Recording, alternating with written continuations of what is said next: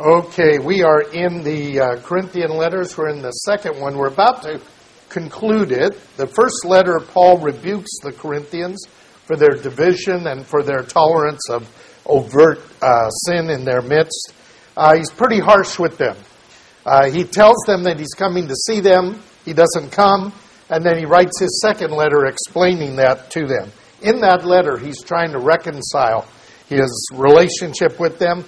And often in the letter, he brings up issues that seem to be a defense of his apostolic place. But he's doing more than that. We'll see that in this chapter today. He finally reaches the point where he talks about visions and all the things that they're very interested in, because some of these other ministers are claiming that they have got visions from God.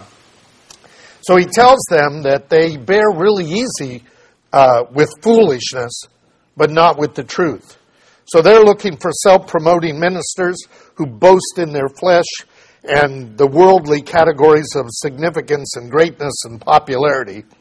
But we should be judging, he says, with spiritual eyes. He's concerned that Satan will deceive them from their purpose, which is to be the bride of the coming Messiah. And as a spiritual father, he has betrothed them, and he wants them to be prepared for that. He's worried about their seduction by these who would proclaim another Jesus and who would preach about another spirit, which they had not received, and another gospel, which they had not accepted. He says these guys are false ministers. They're apostles of Satan who alter the gospel and the discipleship of believers, but they come as ministers of light. I talked about that last week. They don't come and give a completely false gospel. They keep enough of it there so the one deceived believes that they are actually following the Lord, doing what the Lord wants, but they're not. So, he says that these ministers are driven by financial gain and the importance of the eyes of men. And they use believers, they're using the Corinthians, and the Corinthians have bought into the idea that these apostles are clearly apostles because they're well-spoken, they're clever, they're doers of signs and wonders, at least they talk about signs and wonders, and their popularity is the proof of their calling. So Paul says, because he's not measuring up to that in the eyes of the Corinthians, he's going to speak of things which he is suffering, which he is enduring. Having a little trouble breathing here, so I'll catch. I don't know what it is. It's over in this area that I always seem to have that problem. So, he says, I'm going to talk about my labors. I'm going to talk about my imprisonments. I'm going to talk about my beatings, the dangers, the shipwrecks, the robbers, opposition from Jews and Gentiles, going sleepless, hungry, thirsty, and I'm concerned about the churches, the suffering of those who are in them and those who are captured by sin. He says those things grieve me. So, we end chapter 11 of 2 Corinthians, beginning at verse 30 with these words. If I have to boast, I will boast of what pertains to my weakness. The God and Father of our Lord Jesus, he who is blessed forever, knows that I am not lying. In Damascus, the ethnarch under Aretas the king was guarding the city of the Damascus in order to seize me. They were waiting for me as I was going there. I was let down in a basket through a window in the wall to escape his hands. God is Paul's witness that he is suffering great hardships as he is trying to proclaim the gospel. But the ministry that the Corinthians are hearing is a ministry of, if you have faith and if you follow the Lord, there aren't any problems. And you will have a blessed life so that you can be an example for others to follow so they can have a blessed life. So the prosperity gospel and that kind of preaching is not new to our age. it was in their age as well. So now Paul's going to talk specifically about visions and revelations. This verse fascinates me, this chapter. He says, boasting is necessary, though it is not profitable. But I will go on to visions and revelations of the Lord. So he begins with this idea here. I'm going to talk about visions. I'm going to talk about revelations because it's necessary, because you can't seem to let go of that. But it's not really profitable. He's going to tell why it's profitable. He says, anyone, in a sense, that's what he's saying, anyone can claim a vision or a revelation. Any speaker can come into a church and say, God gave me a vision and an angel appeared to me and I was told this. Anybody can say that. For anyone to think, just because somebody says that they are actually in contact with God is lunacy. What they say has to match up with Scripture. And in most cases, it doesn't. Imagine if somebody came in and said, I had a vision from God. 3 children who were angels, 3 child angels, they're young angels, came to visit me. If you know the Scriptures, you know that vision didn't come from God. Child angels, where's that coming from? But what happens is, people say this and people go, oh man, because we're a little bit like the ones who wanted to hear something new all the time. And so Paul knows that that's the problem. And so he says, I know that anyone can claim a vision. I'll go to visions here. And he's doing it because of the gullibility of the Corinthians. They seem to be enamored with that. So in verses 2 to 5, he's going to address a vision. I know a man in Christ who 14 years ago, whether in the body I do not know, or out of the body I do not know, God knows, such a man was caught up to the third heaven. And I know how such a man, whether in the body or apart from the body, I don't know, God knows, was caught up into paradise and heard inexpressible words which a man is not permitted to speak. On behalf of such a man I will boast, but on my own behalf I will not boast, except in regard to my weaknesses. Now this is a very, very controversial text.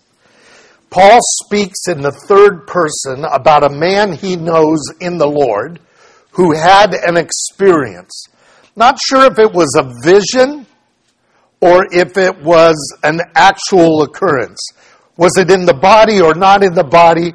I don't know. And he says that twice. He says, God knows what this was. But there was an experience that this man had where he was caught up to paradise. He was caught up to the third heaven. First heaven is the atmosphere. Second heaven is space, the throne room of God. He was caught up to there, and he heard things spoken that you are not allowed to talk about. Paul says, I'll boast about him. That I will boast about. But he says in verse 5, I will only boast regarding my weaknesses. Now, Bible scholars have mostly thought that Paul is speaking in the third person of himself, because he's going to go on and talk about the fact that he's had visions. It is fascinating because the context of what Paul says here fits more than that. Now, he says this was 14 years ago. 14 years ago is a time when Paul was not talking to anybody.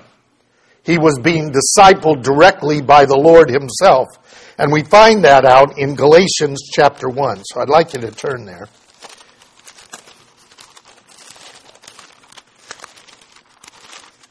In Galatians chapter 1, Paul, in verse 11, and going through the beginning of the second chapter, he says, I want you to know, brethren, that the gospel which was preached by me is not according to man. I didn't learn this from a man. I neither received it from a man, nor was I taught it, but I got it through revelation of Jesus Christ. You have heard of my former manner of life in Judaism, how I persecuted the church of God beyond measure, tried to destroy it. And I was advancing in Judaism beyond many of my contemporaries among my fellow Jews, being more extremely zealous of my ancestral traditions. He was a Pharisee of the Pharisees. But when God, who set me apart even from my mother's womb, called me through his grace, was pleased to reveal his Son in me, so that I might preach him among the Gentiles, I did not immediately confer with flesh and blood. Nor did I go to Jerusalem to those who were apostles before me, but I went into Arabia and returned once more to Damascus. There 3 years later, I went up to Jerusalem to become acquainted with Cephas and stayed with him 15 days. I didn't see any other apostle except James, the Lord's brother. Now, in what I am writing to you, I assure you before God, I am not lying. I then went to Syria and Cilicia, and I was unknown by sight to the churches of Judea, which were in Christ. They only heard that the one who had persecuted us was now preaching the faith. Now look at chapter 2. Then after an interval of 14 years, I went up again to Jerusalem with Barnabas, taking Titus along also.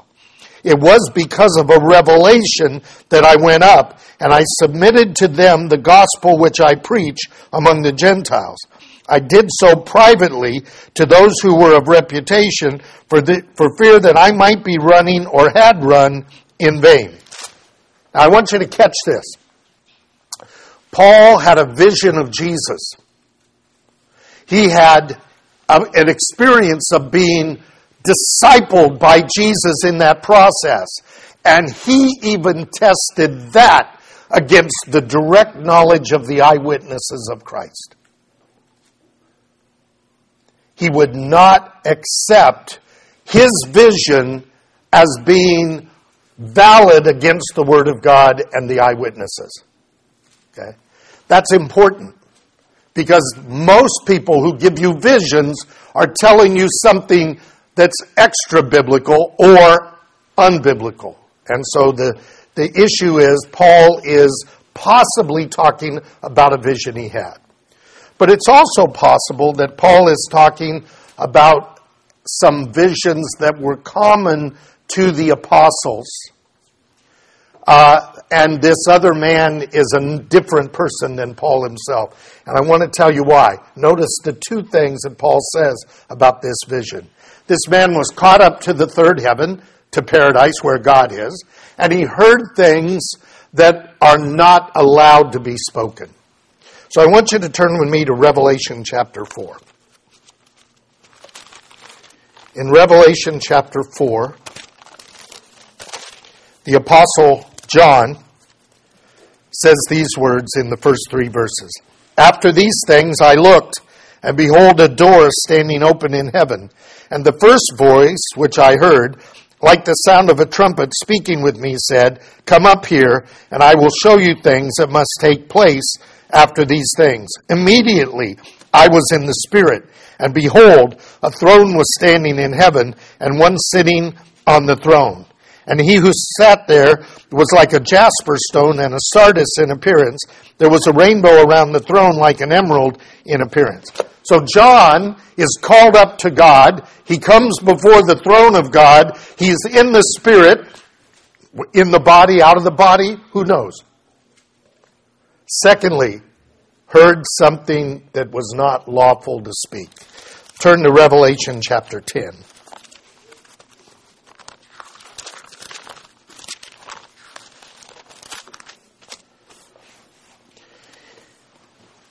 In Revelation chapter 10, verse 1 to 6, John says, I saw another strong angel coming down out of heaven, clothed with a cloud, and the rainbow was upon his head. His face was like the sun, his feet like pillars of fire. And he had in his hand a little book which was opened. He placed his right foot on the sea and his left foot on the land, cried with a loud voice as with a lion roar. And when he had cried out, 7 peals of thunder uttered their voices. And when the 7 peals of thunder had spoken, I was about to write, and I heard a voice from heaven saying, seal up the things of the 7 peals of thunder which have spoken, and do not write them. He heard written things. He was going to write. He was spoken things. He was going to write them, and he was forbidden. So John also was caught up to the heaven, in the body, out of the body, God knows, and he heard things that are not lawful to speak. So Paul is not denying that there are visions. He's relating one that he knows is true of him or someone else, and we know that John had a similar encounter. Now, what's critical here is what Paul says at this point. So we go back to 2 Corinthians chapter 12, verse 6. For if I do wish to boast, I will not be foolish, for I will be speaking the truth. But I refrain from this, so that no one will credit me with more than what he sees in me or hears from me. So what Paul is saying is, look, I have visions. I have encounters of revelation from God. And I could talk about them, and if I told what they were, they would be true. But you have no proof that what I'm saying is true in that sense. So I'm going to talk about my faith in the context of what you can actually see and hear and watch being done in me, so that you will know that this is genuine faith and I am enduring these things for a belief that I actually have. So he's now going to explain why all this suffering. Verse 7.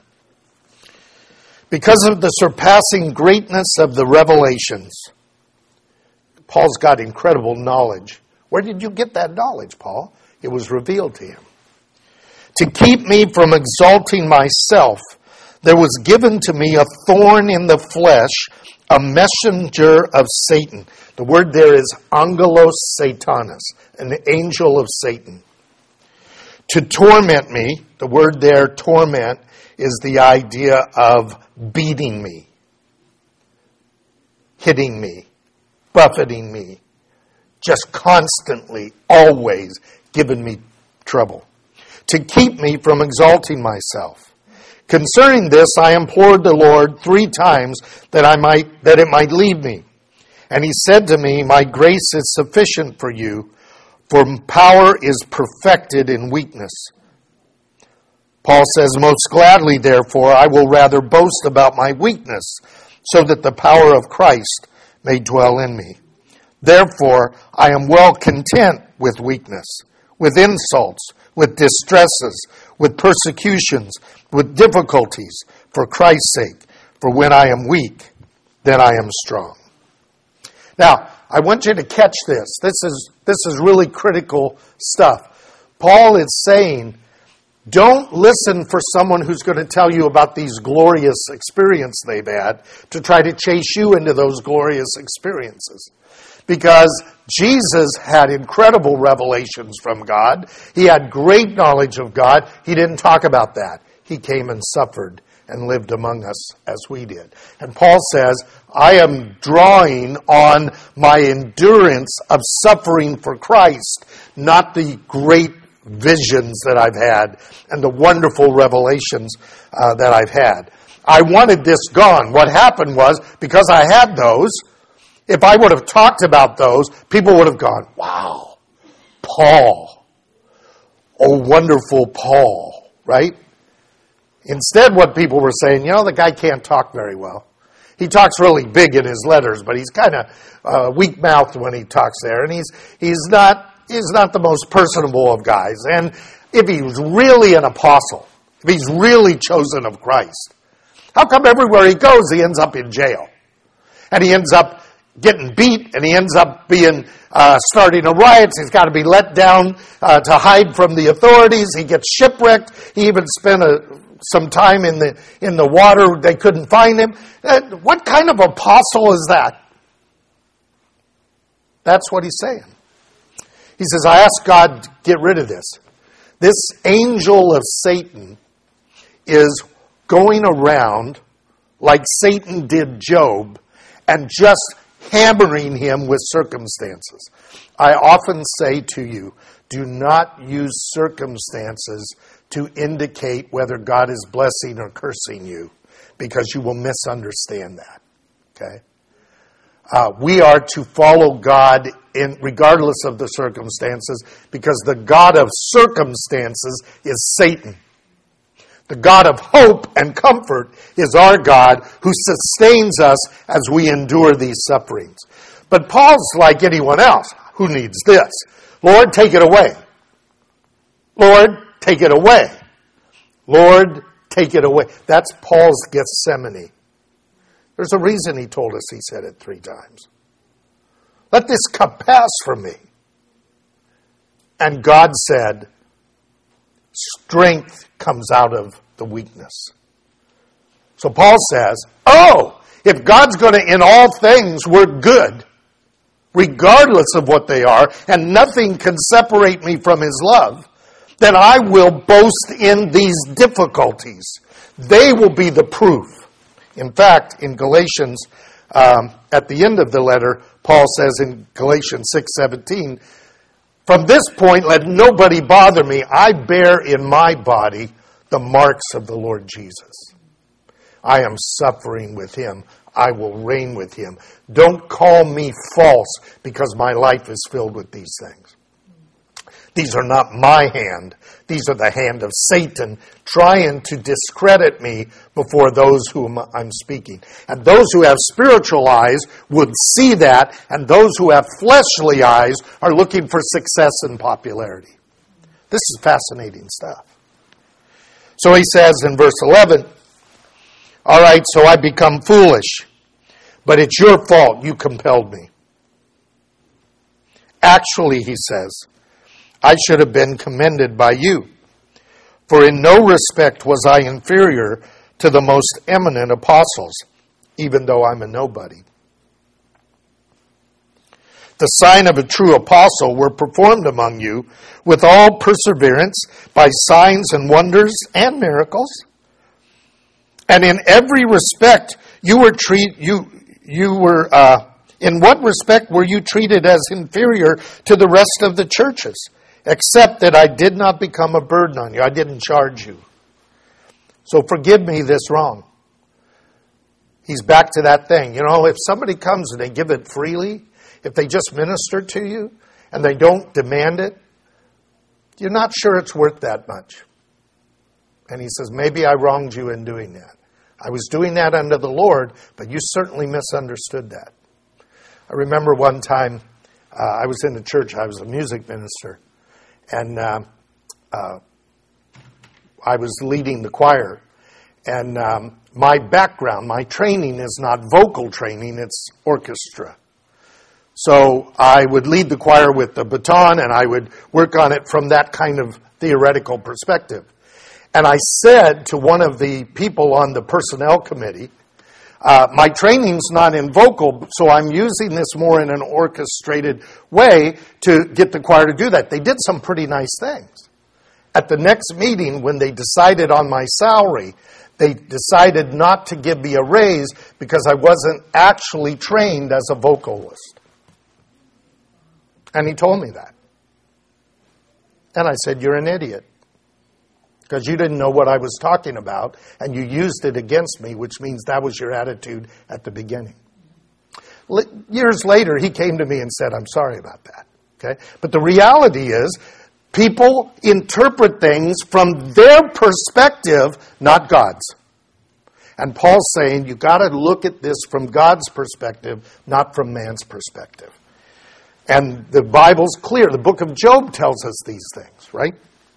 So, he says, you should be defending my apostleship because you know that I brought you the gospel. It is the thing that brought you salvation. It's the thing that's caused you to grow in the Lord. And all of a sudden, because these other guys have visions, I'm chopped liver, So, now he's going to give them a warning. Here, for the third time, I'm ready to come to you. And I will not be a burden to you, for I do not seek what is yours, but you. The children are not responsible to save up for their parents, but the parents for the children. It says, you are babes in Christ, you are immature, you are children. It is not your job to support me, it's my job to raise you. Now that's different when you're older and the parents are in the evil days and you are raised. But he says our relationship is, I'm the parent here and you're the child. You're not even an adult child, you're a child. And so I'm going to continue to do this. And so I want you to be aware of that. I will most gladly spend and be expended for your souls. So if I love you that much, why am I loved less?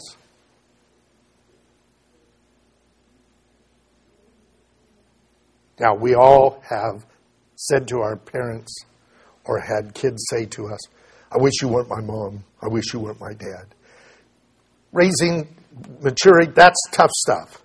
But the reality is, it is the self-sacrificing of the parents who really have to focus on their children rather than their own life, so that the children can grow up in a manner that they ought to, that should be something that the kids ultimately realize and love their parents for. And that's what he's talking about.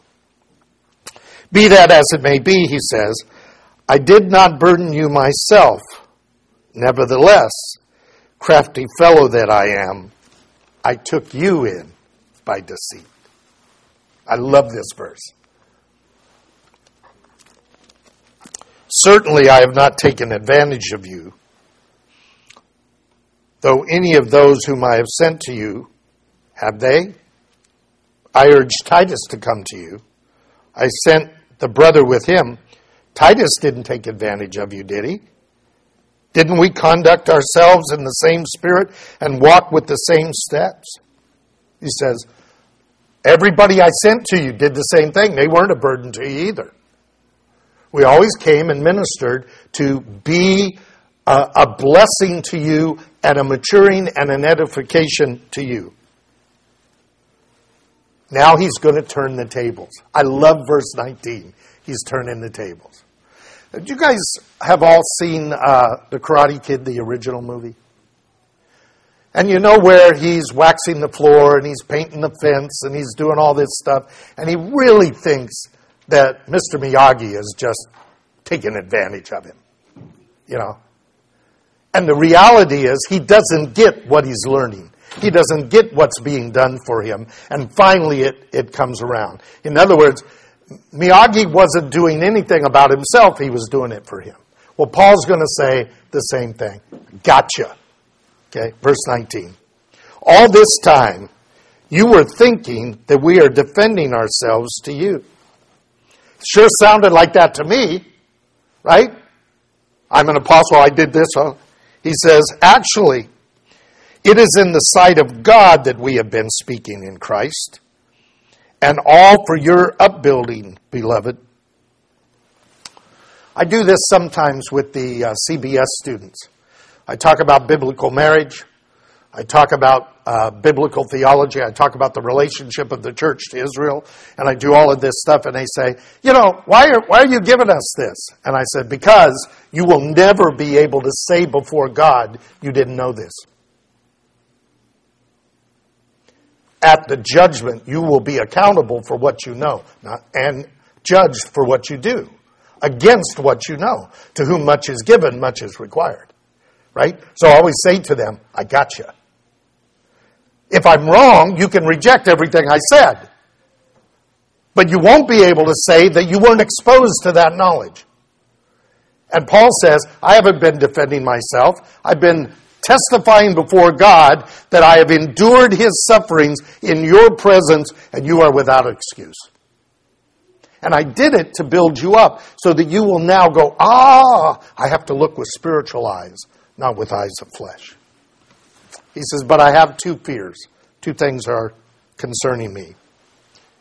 I am afraid that perhaps when I come, I may find you not to be what I wish, and may be found by you to not be what you wish. Reality, right? Man. When we see each other as we really are, we can be disappointed. He says, I'm afraid, and this is always a problem. There's a lot of times when I talk about you guys and your struggle to raise your families and to follow the Lord and to put up with all this extra stuff that the Disciple Center requires. And people go, gee, I'd like to see that. And I know what they think. They think when they come here, if the lights turned out, you guys would glow. Just perfect little families. All the kids just sitting in a row doing everything perfectly, right? Everybody singing perfectly in harmony and on key. All verses memorized in the original language, right? That's what they think. Well, there's no way that's going to happen. We're struggling towards that goal. We're nowhere near it. But we're at least on the path of that, right? And if others came along and wanted to go on that path there, but if they came and said, you're there? No, we're not there. Paul's saying, you're not going to see me as what I'm aspiring to, but you're going to see me on the road aspiring that. And I'm going to see you as you really are. And one of my fears is we're going to be disappointed in each other because we're not where we ought to be. And what I'm afraid is going to happen, he says,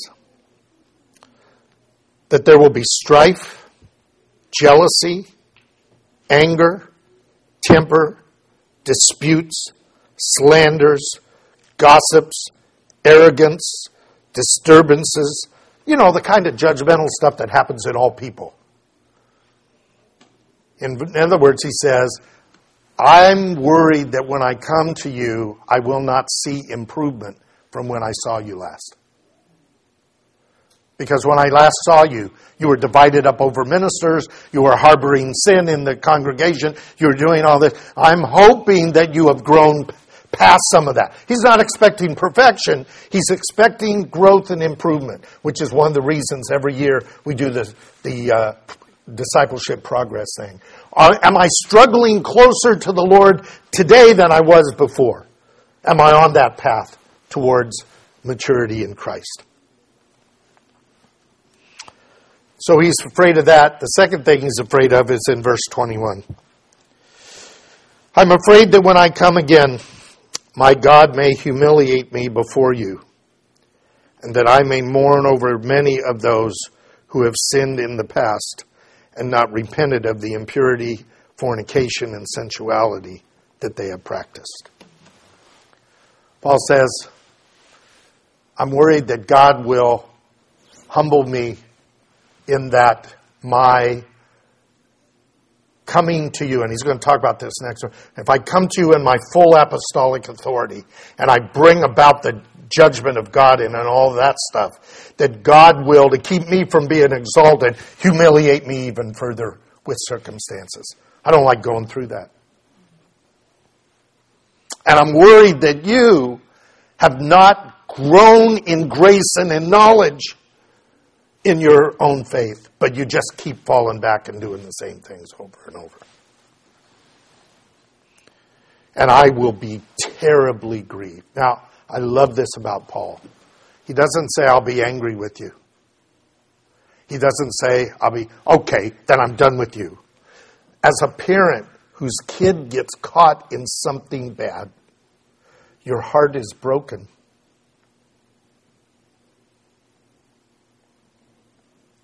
There's anger and frustration, but your biggest suffering is you want better for them.